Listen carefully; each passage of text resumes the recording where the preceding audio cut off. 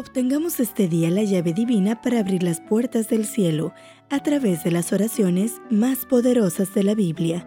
Reflexiones escritas por el autor Ricardo Betancourt. Comenzamos. 17 de noviembre. Oración del Aposento Alto. Todos estos perseveraban unánimes en oración y ruego, con las mujeres y con María la Madre de Jesús y con sus hermanos. Hechos 1:14. Jesús no ascendió al cielo inmediatamente después de su resurrección. Estuvo en la tierra durante 40 días. El propósito de esta estadía fue preparar a los discípulos para su obra futura. Jesús dio pruebas indubitables a sus discípulos de que había resucitado y les habló del reino de Dios. Dio instrucciones a los apóstoles.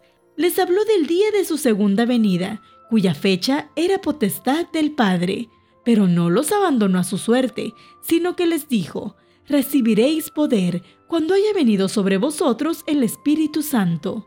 Luego fue alzado y le recibió una nube que le ocultó de sus ojos. Inmediatamente fue dado el mensaje de los ángeles: «Este mismo Jesús que ha sido tomado de vosotros al cielo, así vendrá como le habéis visto ir al cielo». Nuestro actual conocimiento acerca del Señor ascendido es más perfecto que el que tenían los discípulos acerca del Señor resucitado.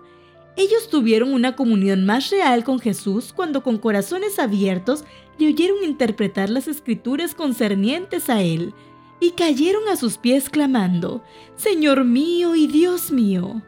Durante 3 años y medio, día tras día estuvieron con Él y no le conocían. Puede que pasemos una vida sin conocer a quien vivió a nuestro lado y aún a Jesús. A medida que crecieron en amor y maduraron en conocimiento, se conocieron más entre ellos y conocieron mejor a Dios. Esos 40 días determinaron su destino. Hoy conocemos al Jesús ascendido por el testimonio de esos hombres y mujeres que fueron ungidos por el Espíritu Santo. Estos 40 días están llenos de benditas lecciones para ti y para mí.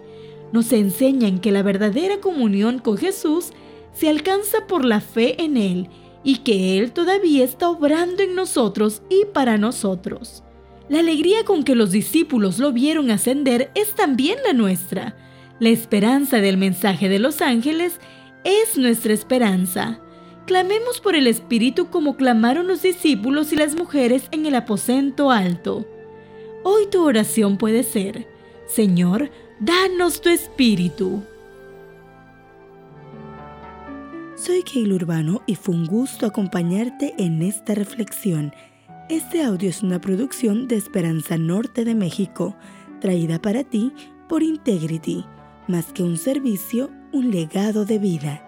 Integrity.